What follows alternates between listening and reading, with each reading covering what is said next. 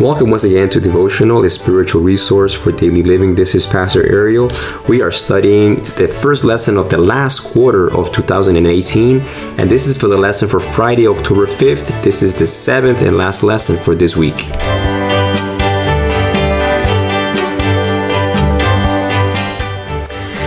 Yes, we are on the last lesson of this first week of this first engagement of oneness in Christ. I'm excited, and like I've told you in previous episodes, scroll down a little bit on your phone or your tablet or your computer, and you will find the links so that you can have access right now to this lesson, so that way you can study it on your own further and get to the things that I just have not had time to touch during this week, because I don't want to make these episodes extra super long.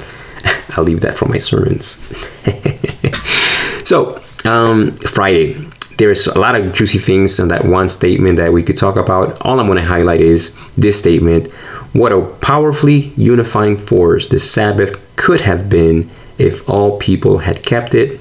It was the day of rest God intended to remind the descendants of Adam and Eve of their common bond to Him and to one another. It made me think of heaven. We will certainly keep Sabbath in heaven. The Bible tells us that. But I'm thinking about, what happened in the Tower of Babel, the diversity of languages, which in turn became the differences, the different cultures in our world, and how God will remove that. And there will not be many languages in heaven. It will be just one. And what would that be like? And will there be diversity? I remember one of our elders, Dr. Don Weaver, celebrating our International Sabbath at Oakwood. We have several different nationalities in our church. My wife and I contribute with two, her being Puerto Rico and me being Argentina. He said a statement, if you're not comfortable with diversity, you won't like heaven.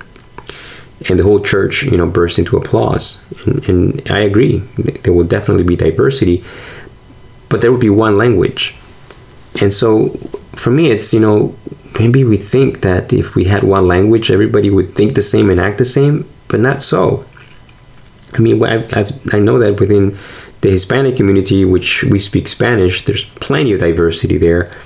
Language is a superficial bond. It doesn't really unite the heart. Just because the tongue is united doesn't mean the heart is. And there will be diversity in heaven, but not this harmonious diversity, or diversity that fragments or divides. And it made me think, we will not be a homogeneous society in which everybody acts like a robot. We will all be wearing white robes and we'll be indistinguishable from one another, combing our hairs the same way, etc. I don't believe that that's going to be the case. There will be plenty of diversity because of some of the unique personality traits that we have. But beyond that, we will have that tension that is a healthy, balanced tension of the diversity with the oneness. And the question that I had is, so what will be that oneness? Definitely the language is not what's going to hold us together. In the Tower of Babel, when the people were building that tower, they spoke one language already, but they were against God. They were rebelling against Him. So in heaven, we will once again have just one language dominate the entire human population.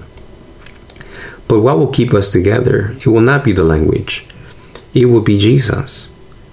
Jesus is what will keep every human being united. In fact, Jesus will be what keeps the whole universe united.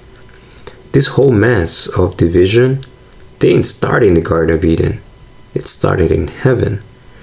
And it was through Jesus. That's what Paul says, through Jesus that God would reconcile things in heaven and on earth. The big unifying center in the universe is going to be our Lord and Savior, Jesus Christ. Though the cross itself will not be in heaven, the scars that cross made will. And when we look at those hands and those feet, we will recognize the price our oneness took, what it cost for us to experience this. And we will forever praise Him. We will forever thank Him for that unity. But At the same time, I shouldn't say that will be then. I want to experience that now. How about you? Do you want to experience that oneness in your church, in your marriage, in your family? We don't have to wait until heaven to have that experience. We can begin to have a taste of it right now. What's the cost? Jesus said it. If I be lifted up. This is the last lesson for this week. How about if we commit to lifting up Jesus in our homes on a regular basis, to our children, to our spouses, talking more about Jesus than about football, talking more about Jesus than the programs on television, talking more about Jesus than the money in our bills or illnesses. Lifting up Jesus in our homes will empower us to make it natural to uplift Jesus in our churches. And if we love Jesus, lift him up at home and at church, we can begin to experience that divine heavenly oneness right here on earth, right now.